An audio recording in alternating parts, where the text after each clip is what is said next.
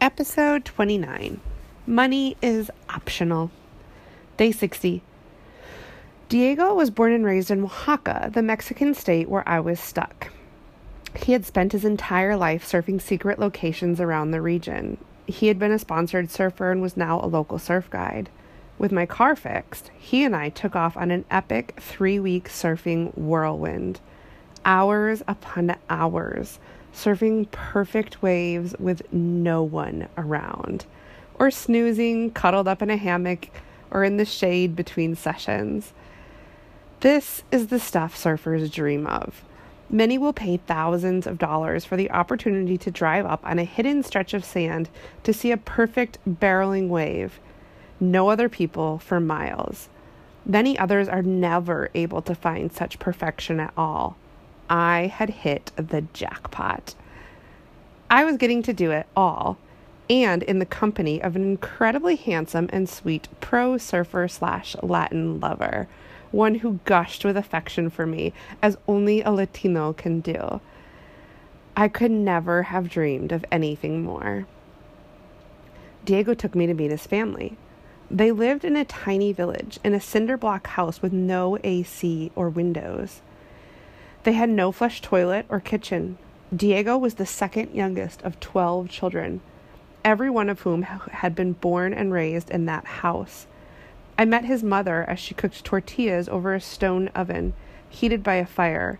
His elderly father struggled out of a hammock to greet me with a kiss on the cheek. He took me by the shoulders and stepped back for a better look. I was at least 4 inches taller than him and outweighed him by a great deal. Dame un nieto. A huge grin lit up his face as he asked me to give him a grandchild. I could see Diego's smile with that grin. We stayed a couple of days in Diego's village. A decent beach break lay out front, completely unknown to white people. As I'd observed in other small Mexican communities, a complete and utter lack of stress coexisted with extreme poverty, and a sense of total contentment prevailed. Families passed the hot days together, hanging out in their open-air homes, lying in hammocks and chatting with neighbors. During the cooler hours, people took on small amounts of work, such as basic farming, fishing, harvesting fruit, and cooking. Some families earned a tiny amount of money by operating small stores from which they sold a couple bottles of water or a few packs of chips per day. As much as they were businesses, the stores were places for families to hang out together. The cashier might be 9 years old. Seated on a woven chair in front of the store, you might find teenage girls passing their babies amongst one another. Families might also draw income from small restaurants, which functioned like stores. They were a place to kick back with those closest to you. Occasionally, a few pesos were earned. Huge smiles seemed to be the requirement for living in Diego's village. Earning an income was not. It became clear to me, for some on Earth, life was not a struggle. There was a second way: family, friends, relationships, and community. Diego told me of another secret location, even farther south. He said he'd take me there. We drove on the highway for an hour, and for another hour down a washed-out dirt road.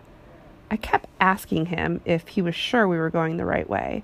The road was nearly impassable. I was grateful for my 4-wheel drive.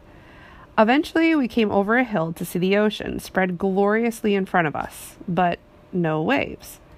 Diego assured me that we weren't there yet. The road ended in sand, and Diego hopped out without explanation. He circled the truck, letting out about a third of the air out of each tire.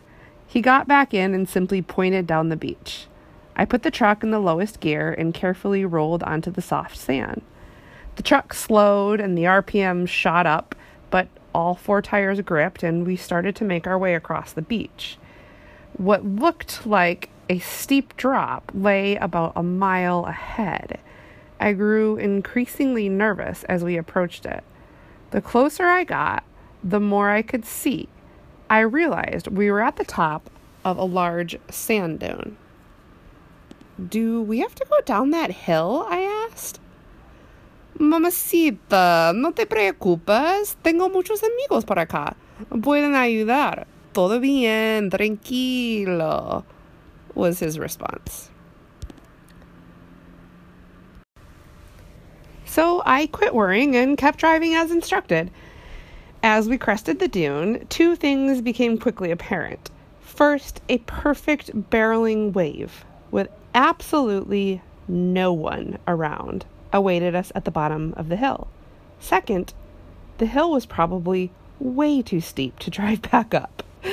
But the allure of the wave eclipsed any need for control as I plowed through the sand dunes down the steep incline. T-minus 6 months.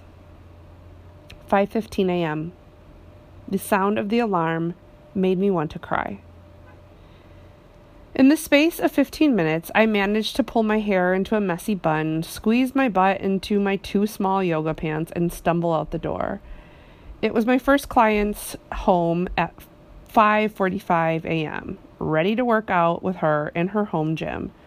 I had just enough time for a gas station coffee and a protein bar before reaching my 7:30 a.m. yoga class. Between my 7:30 a.m. and 10:30 a.m. yoga class, I spent an hour sending emails. After the 10:30 a.m. class, I headed back to the gas station for another coffee and another protein bar.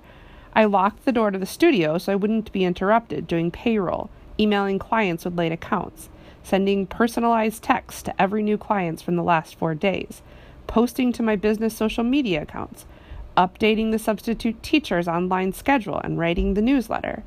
I made another trip to the gas station for a third coffee and a giant cookie around 4 p.m. At 5 p.m., I grabbed my longboard and rushed to the cliffs for a quick sunset surf. I made it home in just enough time to eat a hunk of cold chicken from the fridge, grab some baby carrots before running to the yoga studio to cover the front desk. I checked students into the computer system by memory, greeted each one by name as they walked through the door. I remembered to ask about their injury, how their kid's performance went last week, what's up with their loser ex-boyfriend. As soon as the teacher began the class, I locked the door behind me and rushed across the neighborhood to make it to the town council meeting. By 8:30 p.m., I had finished making my reports to the board for the 3 committees I chaired or co-chaired, and I had a list of new homework to be completed before the next meeting. My phone rang during the 7-block walk home. It was Paul. He wanted to hang out. Look, you can come over, but I still have some work to finish on my computer. That's fine. I can just be mellow and read or something. At 9 p.m., I heated up more leftover chicken and threw together a salad. We ate and laughed for a few minutes, but I was antsy to get back to work. We sat in the living room, Paul quietly reading and me quietly editing a blog until 10:30 p.m. I'm sorry, Paul. I can't keep my eyes open any longer. It's okay. It was nice to spend time with you and see you anyway. See you at the cliffs tomorrow. Sunset? Yeah, and maybe this weekend I'll actually have some time for fun. Maybe we can go skateboard the alleyways or something. Even as I said it, I already knew it wasn't going to happen. There simply wouldn't be any time for fun. Or for people. I had too much to do. Back in Oaxaca, the wave was perfect. Too perfect. We were exhausted after only an hour from having ridden so many waves. We were also starving and parched. The midday sun beat down and no man-made structure was visible in any direction. I always kept extra water in my car, but I knew 3 liters would hardly get us through the day. And there was also the problem of food and shade. When I mentioned these to Diego, he scowled and asked why I never trusted him. He told me to put my board under the car, grab my water and a hat, and follow him. I obeyed. We hiked for 15 minutes into the jungle down a narrow machete-cut path. The path took a turn, heading straight up the mountain. After another 10 minutes, the jungle canopy parted to reveal a small hut with bamboo sides and a palm frond roof. A little trickle of smoke snaked from a hole in the roof. Diego whistled loudly. A man ducked to exit the hut and emerged, hunched, shirtless, and skinny. He appeared to be about 100 years old, and he waved vigorously. Facundo was a dive fisherman. He lived for his entire adult life in the hut he had built on a cliff. He owned the land on which he'd built the hut, In addition, he owned a few sets of clothing which hung from a line inside the hut, reeking of campfire smoke. He had a hammock and a few improvised fishing tools for harpooning fish and hooking octopus. Other than those few essential items, Facundo owned nothing at all. His smile lacked several teeth, but he didn't need them as he sat on a rock, slurping oysters right out of the shell. He hacked one open and handed it to me. It was the size of my hand. I had tried oysters a couple of times at fancy restaurants, but only with lots of lime, hot sauce, and horseradish. But Facundo's oysters were huge and impossible to swallow whole, so you had to chew their mushy flesh. I gagged and nearly threw up as I slurped it down. He saw I was struggling to eat it, so he hacked open a second shell, scooped out the flesh, and rinsed it in some murky water stored in a hacked-off 2-liter bottle. He handed me the brown and white oyster, presenting it on a dirty hand alongside an already squeezed slice of lime. The second oyster, anointed with a single drop of lime juice, was no better than the first. I politely refused a third, saying I was already full. Facundo dug into another hacked-off plastic bottle, extracting 3 small octopuses from its turbid waters. Proudly, he mounted one on each finger, holding them aloft with a huge, toothless grin and crying, "Photo! Photo!" as he handed me his flip phone. The octopus was sliced, doused in lime juice, and handed to me in chunks. The second course was a significant improvement of the first, and I ate until I was truly satisfied. After we had eaten the equivalent of about $100 American of seafood, Facundo led us on a tour of his land. He guided us to a mound of oyster shells. There must have been at least 10,000, I kid you not. Then Diego and Facundo disappeared into the palapa without inviting me in. I eavesdropped from outside. Surprisingly, I was able to understand quite a bit of the conversation. They were conducting a business negotiation. Apparently, Facundo had asked on a previous visit for Diego to find a buyer for his property. Diego had indeed found a buyer. The asking price was $1.5 million American. But I could hear the older man growing heated. He demanded, "Where can I live that people will not bother me? I like being alone. I like it here on the mountain with no one else. Where will I dive? I don't want to eat and get fat like the people from the city." It was amazing. This man had absolutely no idea what 1.5 million would do for the rest of his life. But he didn't care. Money had absolutely no value to him. He preferred to eat octopus and sleep in a hammock in filthy clothes, all to preserve his lifestyle.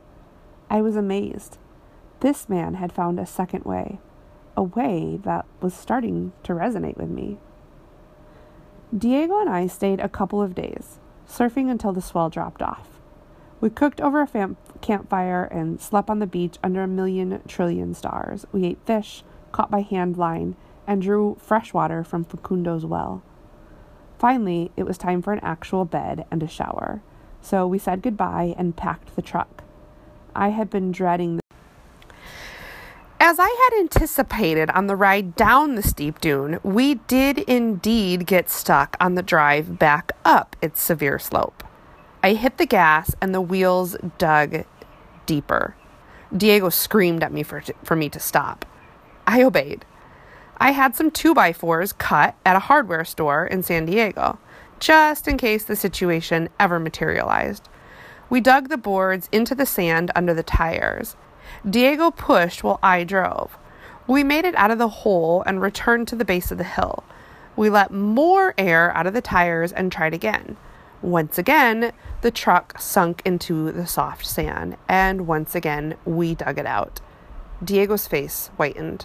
I started to get pissed, more at myself for trusting him than for him getting me into this mess. After a third, exhausting attempt, I was livid.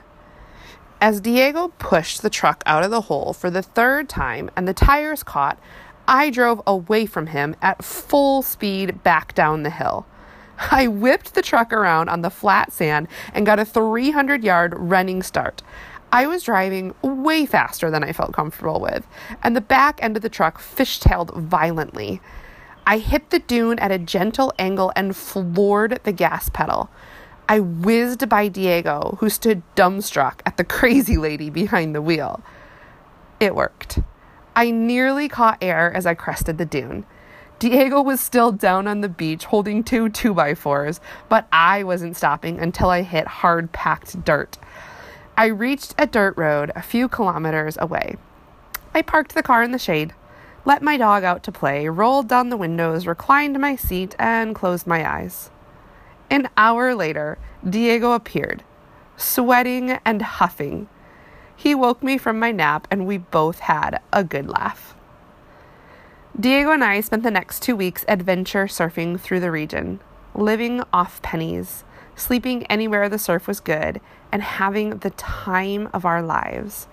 It was like something out of a surf romance novel, but the plot would take a dangerous twist.